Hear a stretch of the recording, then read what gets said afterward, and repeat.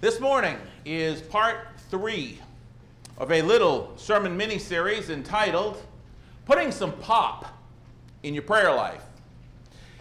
Last week was not live streamed, but I did email out a link to the audio from last Sunday's 2 sermons. So if you were not able to be with us last week and did not see the live stream, hopefully you had an opportunity to go back and at least hear the audio that kind of set up this mini-series or the first couple of sermons therefrom.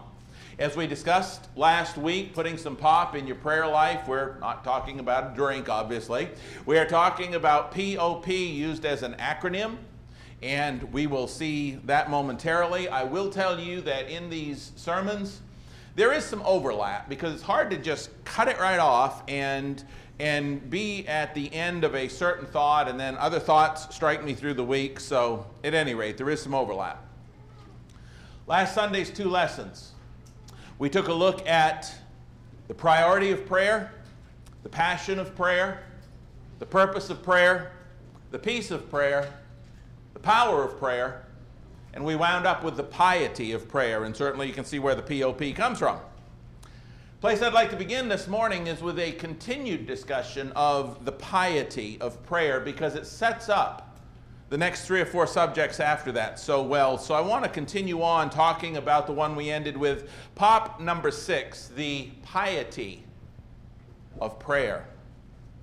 Piety could be defined as extreme reverence for God based on a true recognition of God.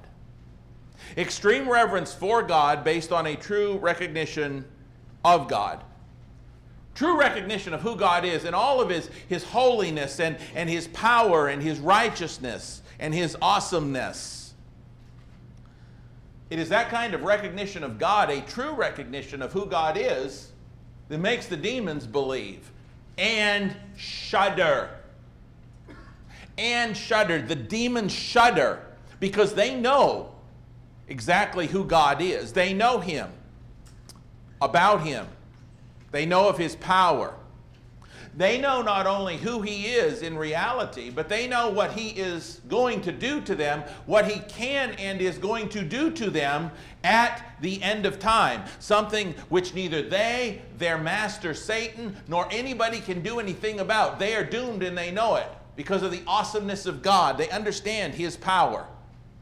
And Satan does not have one single solitary thing he can do about it. Such is the awesomeness of God's power. We note this in Matthew 8, 28 and 9, and Mark 5, 1 through 13. So, when we come face to face, and I thought about this before I got up there to lead that prayer, and the word overwhelmed came to mind. When we come face to face with the full force, the infinite force, of who God really truly is. Not just sit in a building and do what we've always done because we've done it that way, but when we really lock in and lock on to the power and the splendor of God, who he is, the holiness of God, the righteousness of God. And we're not praying to the ceiling. We're not praying to the ceiling fans. We are talking to the God and creator of the universe. The one who has the right to destroy every ungodly, sinful being there ever was, and yet chooses to love us even when we mess up, love us even though we are messed up in comparison to him. When we understand who he is, our reaction should be much like Isaiah's. Turn with me to Isaiah chapter 6.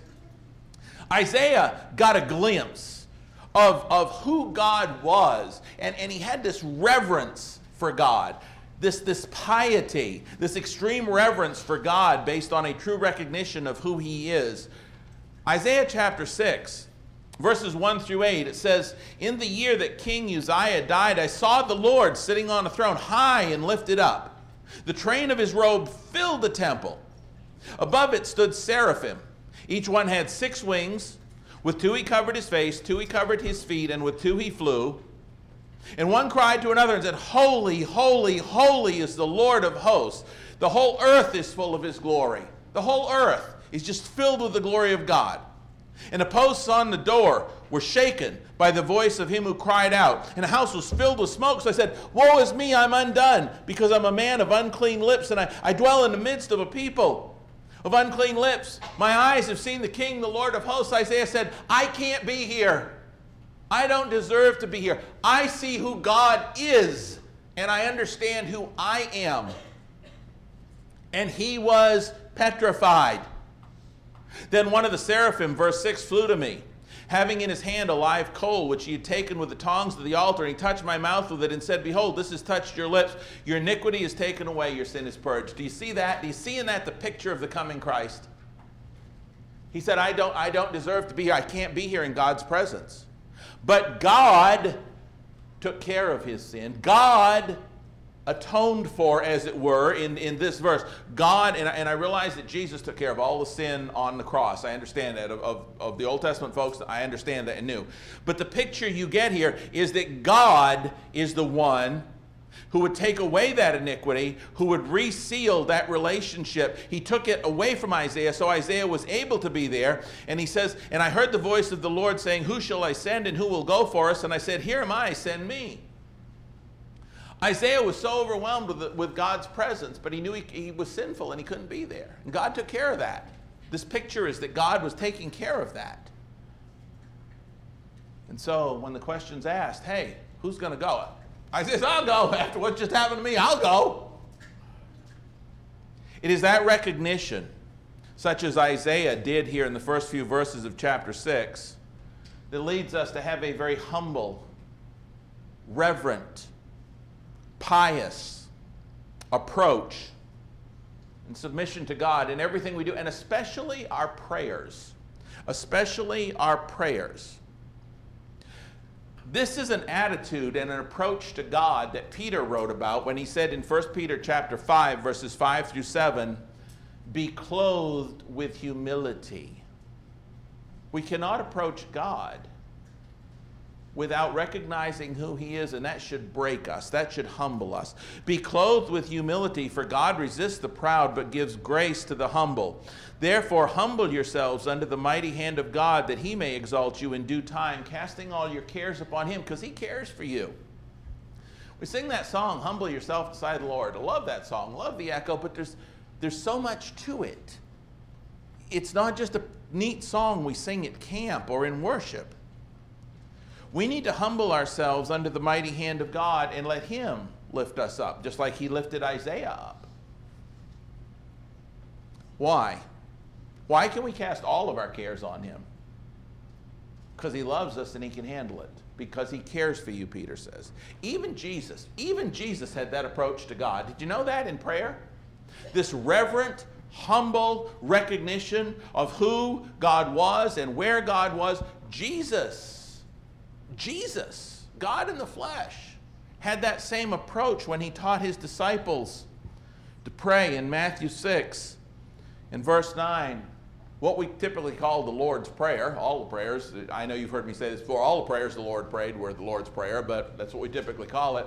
But what's his first few words in that prayer? Our Father, who is where? In heaven. Very first thing he does is points out where God is. God is not on earth as he is in heaven. I mean, God in the flesh, Jesus is here. But he shows this reverence for God in heaven. And what's the next words of that prayer? Hallowed or holy, depending on your translation. Holy is your name. Very first thing Jesus does is establishes who God is in reverence and holiness, where he is. What he is. Hallowed be thy name, Jesus said. And that's how he taught his disciples to pray. Listen, if we don't first recognize in our prayers who God is, then maybe we need to rethink how we start. Jesus' own reverent submission, his own piety, his own humility or godly fear, depending on your translation, is the reason his prayers were heard. It tells us that in Hebrews chapter 5 and verse 7. That's why his prayers were heard. It was Jesus' own personal piety or submission or godly fear that caused him to humble himself to the point of death, even death on a cross. Philippians 2 and verse 8. That is why he was heard. Hebrews 5 and verse 8. Listen, we understand from 2 Chronicles 15, 1 through 15, and several other passages, that those people who do not truly seek God do not truly find him. If you want to find him, you got to seek him. Only those who seek him find him. Similarly, those who do not respect him enough to humble themselves before and listen to and obey him should not realistically expect that he is going to listen to and honor them and what they have to say to him in prayer. Listen, if you want God to listen to you, you need to listen to God. If we tell God he ain't worth listening to, God's not going to hear our prayers. And I don't mean to sound harsh. I do mean to sound biblical. And matter of fact, Proverbs 28 and verse 9 says, one who turns away his ear from hearing the law, even his prayer is an abomination. Want God to hear us, we got to hear God. Another text that tells us the same thing in Jeremiah chapter 7, verses 8 through 15. God lets his people know that he knows that they ain't listening. He lets them know in no uncertain terms, I know you ain't listening. Not only does he then go on to say that he's going to cast them out of his sight because they weren't listening, but he tells Jeremiah, he says, Jeremiah, don't you even pray for them, because even if you pray to me for those people, I ain't going to hear your prayers either. Even righteous Jeremiah. That is in verse 16 of Jeremiah 7, where it says, therefore do not pray for this people, nor lift up a cry or prayer for them, nor make intercession to me, for I will not hear you. Later on in the book of Jeremiah, in Jeremiah 15, verse 1, God adds Moses and Samuel to the mix. He said, look, even if Moses and Samuel stood before me, I still wouldn't hear them either. Listen, you want to get an Old Testament Hall of Fame going, there's three pretty good names to get started with, right? Jeremiah, Moses, I mean, really? Yes. And Samuel, yeah. So here's the thing. If God wasn't going to listen to those three men's prayers on behalf of these individuals that weren't listening to him, he certainly wasn't going to listen to their prayers either, and he says so. In Isaiah chapter 1, verses 15 and following, he said, I'm not, even though you spread out your hands in prayer, I'm not going to listen. Why? Because they weren't listening to God. Isaiah 3:8 says, for Jerusalem has stumbled and Judah has fallen because their speech and their deeds are against the Lord. Listen to this, defying his glorious presence. Isaiah 3 and verse 8 in one version says that. They had stumbled and fallen. Their speech and deeds were against the Lord because they defied his presence. Is there anything in the New Testament that sounds even remotely like that? Can we defy the Lord's presence? Well, it sounds like it in Ephesians chapter 4, verses 29 through 31. Turn over there. Defy the Lord's presence when we don't come to him as reverently as we should, knowing who he is. Ephesians 4:29 through 31 reads as follows. It says, let no corrupt word proceed out of your mouth, but what is good for necessary edification, that it may impart grace to the hearers. Do not grieve the Holy Spirit of God, by whom you were sealed for the day of redemption. Let all bitterness, wrath, anger, clamor, and evil speaking be put away from you with all malice, and be kind to one another, tender-hearted, forgiving one another, even as God in Christ forgave you. Can we grieve God's Holy Spirit within us? Yes. Very much like defying his presence, we can defy the presence of God's Spirit within us when the words or the speech that comes out of our mouth as we talk to or about others is either continuously corrupt or bitter or angry or clamorous or evil or ungodly, then we grieve or we defy the glorious presence of God's Holy Spirit. And if we do that and then we turn around and pray out of that same mouth to God, our speech is polluted. And our prayers may very well fall on deaf ears. And if you don't believe that, try reading James 3 through 18 later on, or Luke 18, 9 through 14. But praise be to God. Praise be to God that when there's good stuff coming out of our mouth about others, God hears our prayers. God wants to hear our prayers. God desperately wants to hear our prayers. When the words and actions coming out of our mouths and lives are good and positive and pious and reverent, then our prayers before God are honored, listened to, respected. We see this in 1 Peter. See, both flip sides of that are true. 1 Peter 3, look at verses 8 through 12. God doesn't just tell us how not to have our prayers heard. God lovingly tells us exactly how to have every word heard. 1 Peter 3, 8 through 12 says, "Finally, all of you be of one mind, having compassion for one another. Love as brothers. Be tender-hearted." You know the problem with tender-hearted people? There's a problem with tender-hearted people. You know what it is? They get their hearts broke a lot. You know what God says? Be tender-hearted anyway. "Love as brothers, be tender-hearted, be courteous, not returning evil for evil or reviling for reviling, but on the contrary blessing, knowing that you were called to this, that you may inherit a blessing." This is God's whole plan here. This is what you were called to. "For he who would love life and see good days, let him refrain his tongue from evil and his lips from speaking deceit. Let him turn away from evil and do good. Let him seek peace and pursue it. For the eyes of the Lord are on the righteous, and his ears are open to their prayers.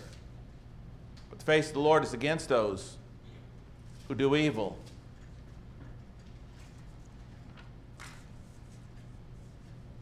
I spent all that time on the piety of prayer, on recognizing who God is. Again, as I said earlier, on this P.O.P number 6, because it sets up so well the next few. Sets them up beautifully. Including P.O.P number 7, the privilege of prayer. Prayer is a privilege. It's not a right. There's a difference. It's a privilege. You see, it's only when we really, truly, reverently recognize who God really is, when we understand how separate from sinners He is, when we understand His righteousness and holiness compared to our lack thereof, when we understand that great chasm that sin caused, Isaiah 59, 1 and 2, between us and Him, and all of His holiness and who He really, really, truly is, that we can fully appreciate what a privilege it is to talk to Him.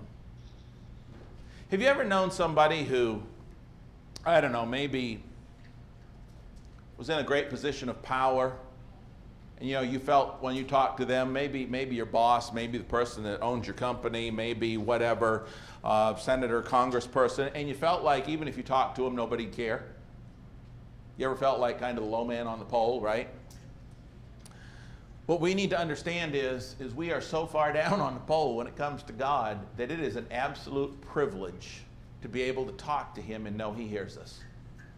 What a privilege to know He hears our prayers. Makes that song, Sweet Hour of Prayer, even sweeter. To know that He hears. And brethren, we can know that He hears. We can. God wants you to know that He hears you. In John chapter 14, if you would turn there, I just want to point out a few verses. I'm not going to take a lot of time on them. We've covered these pretty well at length in the adult class, but we can know that prayer is a privilege, and it's a privilege to know He hears us. John 14, beginning at verse 13. "Whatever you ask in my name, that will I do, that the Father may be glorified in the Son. If you ask anything in my name, I will do it." In His name means by His authority, through His will. That doesn't mean we're going to get everything that we ask for, but we're going to get everything that we ask for that is in accordance with His will and asked for by His authority. But we can only ask by His authority if we have placed ourselves under His authority. Verse 15, "If you love me, keep my commandments." There's a reason that immediately follows. If we're not going to place ourselves under his authority, then how would we expect to be able to pray through his authority? We can't keep his commandments or live under his authority if we don't learn them and know them and subject ourselves to them. John 15:14 through 16 tells us that. And then 1 John chapter 5, 14 through 15 says this, and this is beautiful.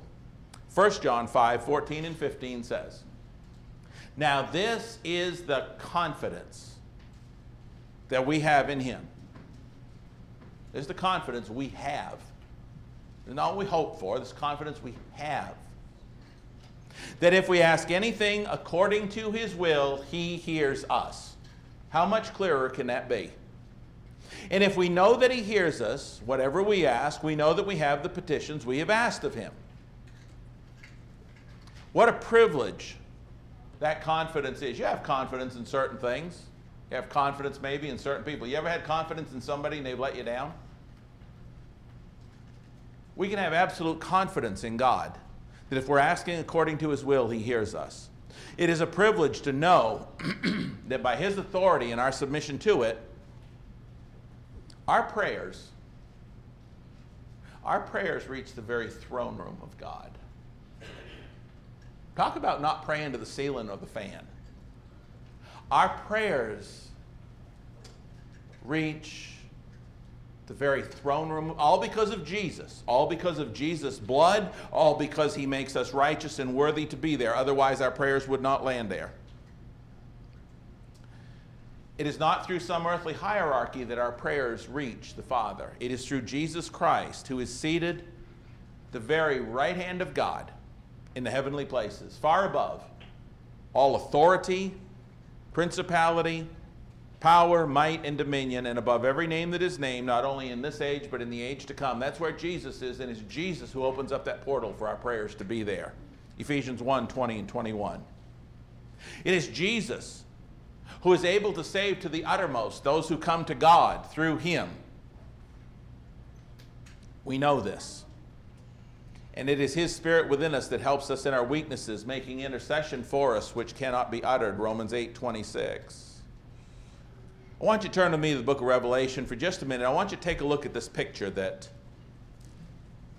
the Apostle John got when the saints were being persecuted and killed and martyred and all of those things, and John was on the Isle of Patmos. God sent him this picture book, if you will, sent him this vision, what we call the Revelation.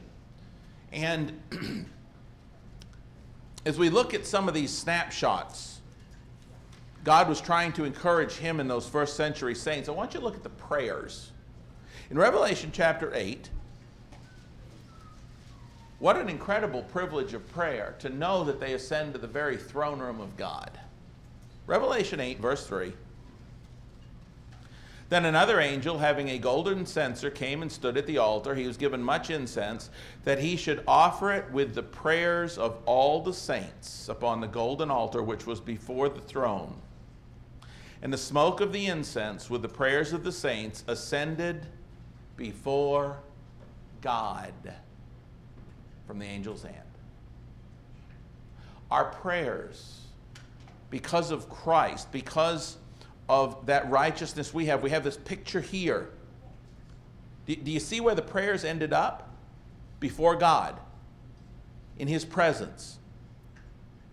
What a privilege that is. And notice the result, verse 5. Then the angel took the censer, filled it with fire from the altar, and threw it to the earth, and there were noises, thunders, lightnings, and an earthquake. Do you understand what that means? The picture that John is being given is, yes, our prayers come up, their prayers there come up, but the saints' prayers come up before God Almighty. And then this angel, he takes this censer filled with fire from the altar, threw it to the earth. Fire from the altar of God, power from the presence of God, dynamite from the storehouse of God, in answer to the saints' prayers, is cast to the earth. That's an answer to their prayers. There's this reaction of God, this response that God's unleashing his storehouse of power in response to those prayers is the picture that we are given. Do we understand what a privilege, prayer is not just, I'm getting all tongue-tied here. Prayer is not just something that we stand up here 30 seconds and do before a meal. It is an awesome privilege of God for our prayers to go before the very throne of Almighty God Himself. What a privilege we have.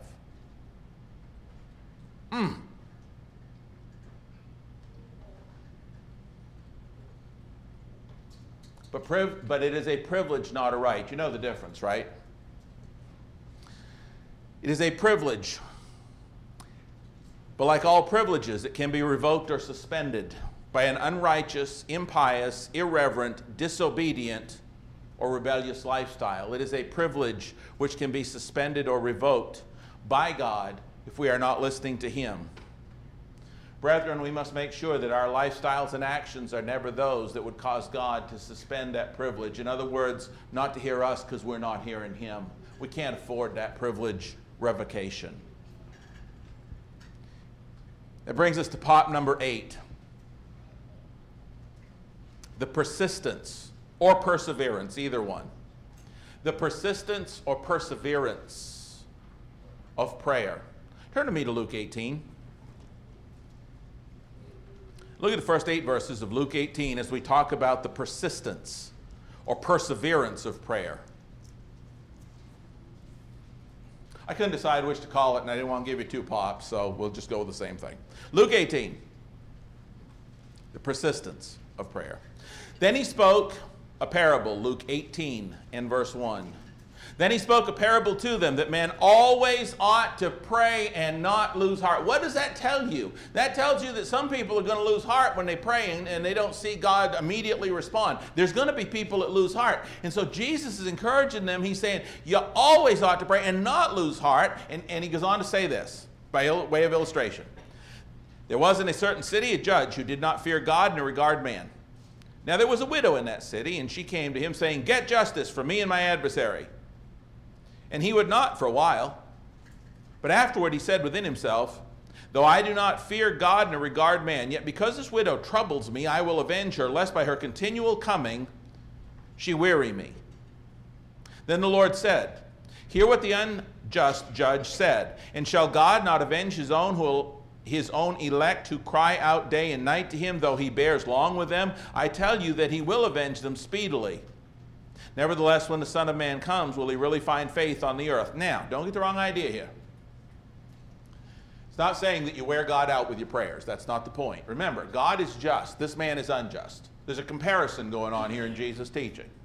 All he's letting you know is, hey, look, if the unjust, who doesn't think anything about God or doesn't care for man, if the unjust will give way eventually, how much more so and more quickly will God? Remember Matthew 7, verses 7 through 11, where Jesus said, if a man's son asks for fish, he won't give him a stone, will he? The point is that God is always just and righteous. So if we as human fathers do the best we can, how much more so will God do? That's the contrast in Matthew 7, 7 through 11. It's the same thing here.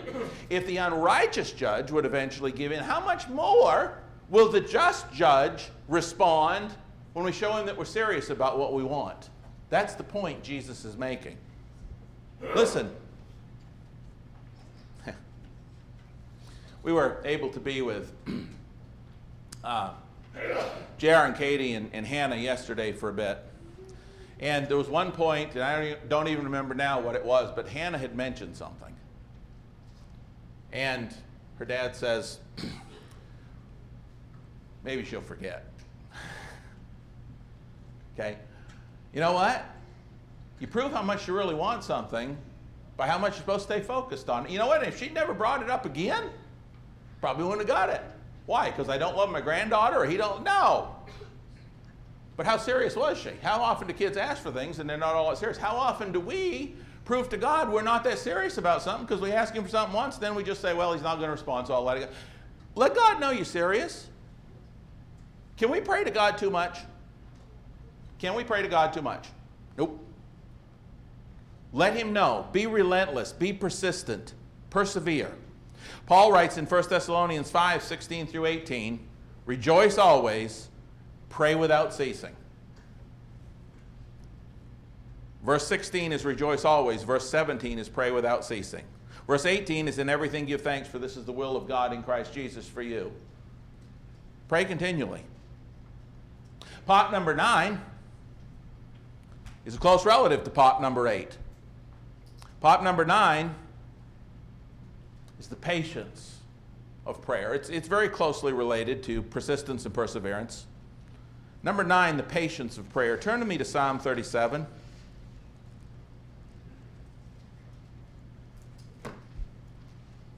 Psalm 37. The patience of prayer. We're going to read a few excerpts beginning in verse 5, verses 5 through 9. The patience of prayer. Commit your way to the Lord. Trust also in him, and he shall bring it to pass. He shall bring forth your righteousness as the light, and your justice as the noonday. Here we go. Rest in the Lord and wait patiently for him. Can we, when we pray to God and there's something serious on our hearts and we pray to God and he does not automatically, immediately, right there in that moment respond, can we find rest in him still while we're waiting? Can we? Yeah. Why? Because we know where our prayer went. We know who God is. We know he's got it. And so we can rest in him, and that's the point. Rest in the Lord and wait patiently for him. Don't fret because of him who prospers in his way, because of the man who brings wicked schemes to pass. Cease from anger, forsake wrath, do not fret. How many times do we need to read that to ourselves every day? Do not fret. It only causes harm. For evildoers shall be cut off, but those who wait on the Lord, excuse me, they shall inherit the earth. Move to verse 34. Verse 34. Wait on the Lord and keep his way, and he shall exalt you to inherit the land. When the wicked are cut off, you shall see it. Wait on the Lord. Keep his way. Even when you have committed your way to him, when you are praying to him, this is the patience of prayer. And finally, verses 39 and 40, as he wraps up this psalm, look what he says. But the salvation of the righteous is from the Lord. He is their strength in time of trouble. We're all going to have troubles. There's going to be times we're going to have to wait on the Lord. He said, you can. Trust me. Be patient. Hang in there. And the Lord shall help them and deliver them. Hey, what do you suppose God would have said if he'd wanted to say, hey, the Lord shall help them? He probably would have said, the Lord shall help them. It's pretty simple, isn't it? And he shall deliver them. That's what it says. That's why we can rest in him, because we know he's got it. And shall deliver them from the wicked and save them. Why will he save them? Because they trust in him. How do we know they trust in him? Because they prayed to him, they gave it to him, they continued to pray for him even when they didn't see results, and they kept proving that even though they didn't see results, they were walking by faith and not by sight, and they trusted him. Therefore he saves them. They know he's got it. They know he's going to deal with it. The patience of prayer proves our trust. Waiting upon the Lord. Sometimes we need to pray to God, then wait. Let me ask you a question. Remember Jesus in Luke chapter 23 and verse 34, he said, Father, please forgive them, for they know not what they do. You remember that prayer? Was that answered that day? Was it answered the next day? About 40-something days later, the way was opened up so they could accept forgiveness, right? Had to wait a month and a half. Now, they couldn't be forgiven of their sins until Acts chapter 2. But Jesus prayed, Father, please forgive them. Did he know that would be taken care of? Did he trust his Father? He was going to go through some terrible things between the time that prayer was prayed and that prayer was answered. Jesus was going to go through the cross of Calvary, the worst incredible thing that he had ever been through. Separation from... But he still trusted his Father with it, and he knew it would be taken care of. That's faith. That's trust. That's patience of prayer. And finally, for this morning, P.O.P number 10, the protection of prayer. The protection of prayer. Please open your Bibles with me to 2 Kings. 2 Kings. And I know that even with this series, we have not... 2 Kings 19. I know that we cannot and have not touched on probably even half the verses on prayer that we could. And I realize that all the pieces have to be put together. But at the same time, this doesn't mean, as we look at this example, in other words, that God's going to respond this way every time. We must ask according to his will, and there's a lot of other dynamics. But I want you to see, at least in this case, the protection of prayer. In 2 Kings 18, there's the account of Sennacherib, the king of Assyria. And Sennacherib was laying waste to everybody. He was laying waste to kings and nations and every people he came up against. And he's going to come up against Jerusalem. He's going to come up against righteous King Hezekiah. Hezekiah is outnumbered, infinitely outnumbered. King Hezekiah gets mocked, teased, taunted. Sennacherib tries to get King Hezekiah to surrender. And as I said, Hezekiah is hopelessly outnumbered. He's going to go down just like every other group if he relies on himself. 2 Kings chapter 19, look what happens. 18, I realize, is the account of Sennacherib, etc., moving on. But 19, 2 Kings 19, beginning at verse 10. Look what it says. Thus you shall speak to Hezekiah, king of Judah. In other words, Sennacherib sending a messenger, saying, do not let your God in whom you trust deceive you, saying, Jerusalem shall not be given into the hand of the king of Assyria. Look, you've heard what the kings of Assyria have done to all the lands by utterly destroying them. And should you be delivered? And so he's taunting Hezekiah. Hey, look, are you out of your mind?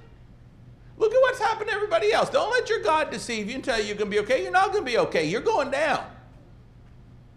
Have the gods of the nations, verse 12, delivered those whom my fathers have destroyed, Gozan and Haran and Rezeph, and the people of Eden who were in Telassar? Where is the king of Hamath, the king of Arpad, the king of the city of Shepharvaim, Hena, and Iva? He said, they're all done. He said, you're going to be just like them. You are going to be toast as bad as they are. And Hezekiah received the letter from the hand of the messengers and read it. Notice this. At this point, it doesn't say he feared. It doesn't say he went to get his armies all amassed. That isn't where did he go? He went to the house of the Lord. He's got this overwhelming, outnumbered, totally destructive force coming at him. And where does he go? Hezekiah went to the house of the Lord and spread it before the Lord. Can't you just see him just taking his paperwork in the house of the Lord and just kind of, okay, Lord, this is what he said. What you going to do about it? I'm sure it was a lot more humble than that, or I believe it was. But look at the text here. Look at what it says. He spread it before the Lord, verse 15. Then Hezekiah prayed before the Lord and said, O Lord God of Israel, the one who dwells between the cherubim, you are God. What's he doing there? He's recognizing the majesty, the power, and the glory of his God. He is recognizing he is being pious and reverent. He is doing the same thing Jesus did when Jesus said, Our Father who art in heaven. He's separating God apart and saying, I know who you are.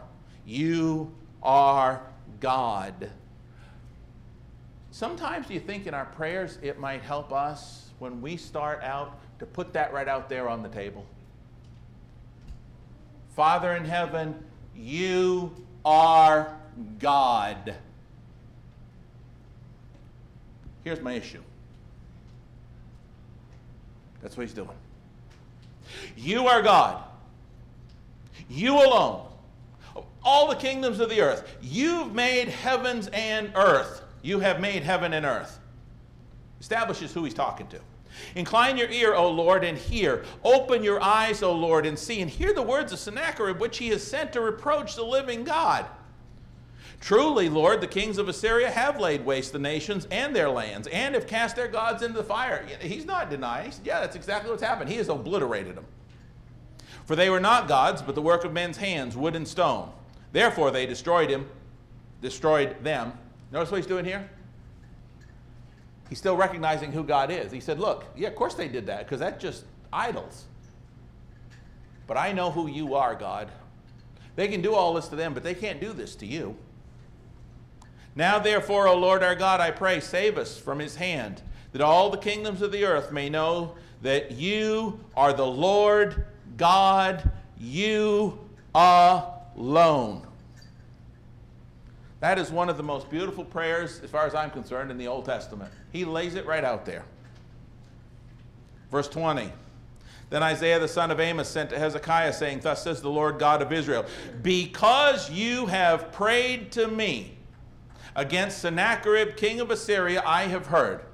Do you remember last week when I talked about prayer, I said, how come is it, in the introduction, I said, how come is it sometimes we'll do everything we can, we'll exhaust every option we have, we'll try everything we know to do, and then when nothing works, we'll say, well, I guess all we can do now is pray about it. Remember that? Newsflash, all you could do before you started all this was pray about it anyway, because you don't have any control over it. Why don't we start with prayer? Why don't we start there? Why do we always want to push the chain uphill? Why do we always want to put the horse behind the wagon and have him push it? Why do we do that? Start with prayer. It was all you could have done anyway. You can't fix the problem. God can. That's what Hezekiah did. And God says, hey, because you prayed to me, I've heard. You didn't go rattle your sabers and getting the army together and finding out how many shields you had. You came to me, and because you did that, I've heard you. You know what happens? Great story. Look at verses 35 through 37. It came to pass, well, it's great if you're not one of Sennacherib's men anyway. And it came to pass on a certain night that the angel of the Lord went out and killed in the camp of the Assyrians 185,000. 185,000. What's the population of Shoto? About 3,300? 3,000? 185,000. What's the population of Mays County? About 44,000? 185,000 in one night. God is serious. And when people arose early in the morning, there were the corpses all dead. So Sennacherib, king of Assyria, departed and went away. I'm guessing he probably did. I'm guessing he got out of there about as fast as he could, wouldn't you? 185,000 of your warriors are breathing no more. If I'm Sennacherib, I'm scared to death. He went away, returned home, remained at Nineveh. It came to pass, as he was worshiping in the temple of Nisroch, his god, that his own sons, and I added the word own, his own sons, Adremelech and Sherezer, struck him down with a sword, and they escaped into the land of Ararat. And Esarhaddon, his son, reigned in his place. Did God take care of it? Did God take care of it better than Hezekiah could have? Why? Because the first thing Hezekiah did was he prayed. And he admitted who God was. And he confessed who God was. And he wasn't praying to the ceiling, and he knew it. And so he had the protection of prayer. I don't know what this series may be doing for you, but I hope that it really rekindles my prayer life as I focus in more on the priority and the passion and the purpose and the peace and the power and the piety and the privilege and the persistence, the patience and protection of prayer. Because I will confess to you, my prayer life is not what it should be. And I want it better. I really do. I'm not just saying that. I truly do. And this is helping me to focus, and I hope it helps you as well. And I hope you're here next Sunday as we conclude this series. I don't know yet if it's going to be just one lesson or two. We'll see. But I want to close this morning with this thought. Prayer is incredible. Amen? Prayer is awesome. But for all of these examples that we see and all of this reading that we do and all of this series that we cover in the entire New Testament, you know something? You know the one thing that prayer doesn't have the power to do? Yes, he's saying. Good. Prayer does not have the power to save your soul. Can't do it. We never see anybody in the New Testament saved by saying a prayer. It's not there. Prayer won't do that. Only the blood of Jesus Christ can save you from your sins. Only the blood of Jesus is powerful enough to forgive your sins. And, by the way, once your sins are forgiven and the relationship with God is restored and you are baptized into Christ for the forgiveness of your sins, then your prayers can be heard by God because there's no sin keeping them apart. But it takes the blood of Christ to do that. Saul of Tarsus prayed over the course of 3 days in Acts 9 through 11, but that wasn't enough to save him, wasn't enough to forgive his sins. Because we know Ananias came to him later in Acts 22 and verse 16 and said, "Now why do you delay? Arise and be baptized and wash away your sins, calling on his name." And Saul of Tarsus at that point wasn't saved prior to his baptism because he still had his sins, even though he'd prayed over 3 days. But when he heard that instruction, he was pious enough, humble enough, and reverent enough, recognizing who God was, that he obeyed it. He did what God told him to do. And if we do what God tells us to do, then God will do what he told us he would do in reference to our having done what he told us to do. I got that right. God says, repent and be baptized. That's your part.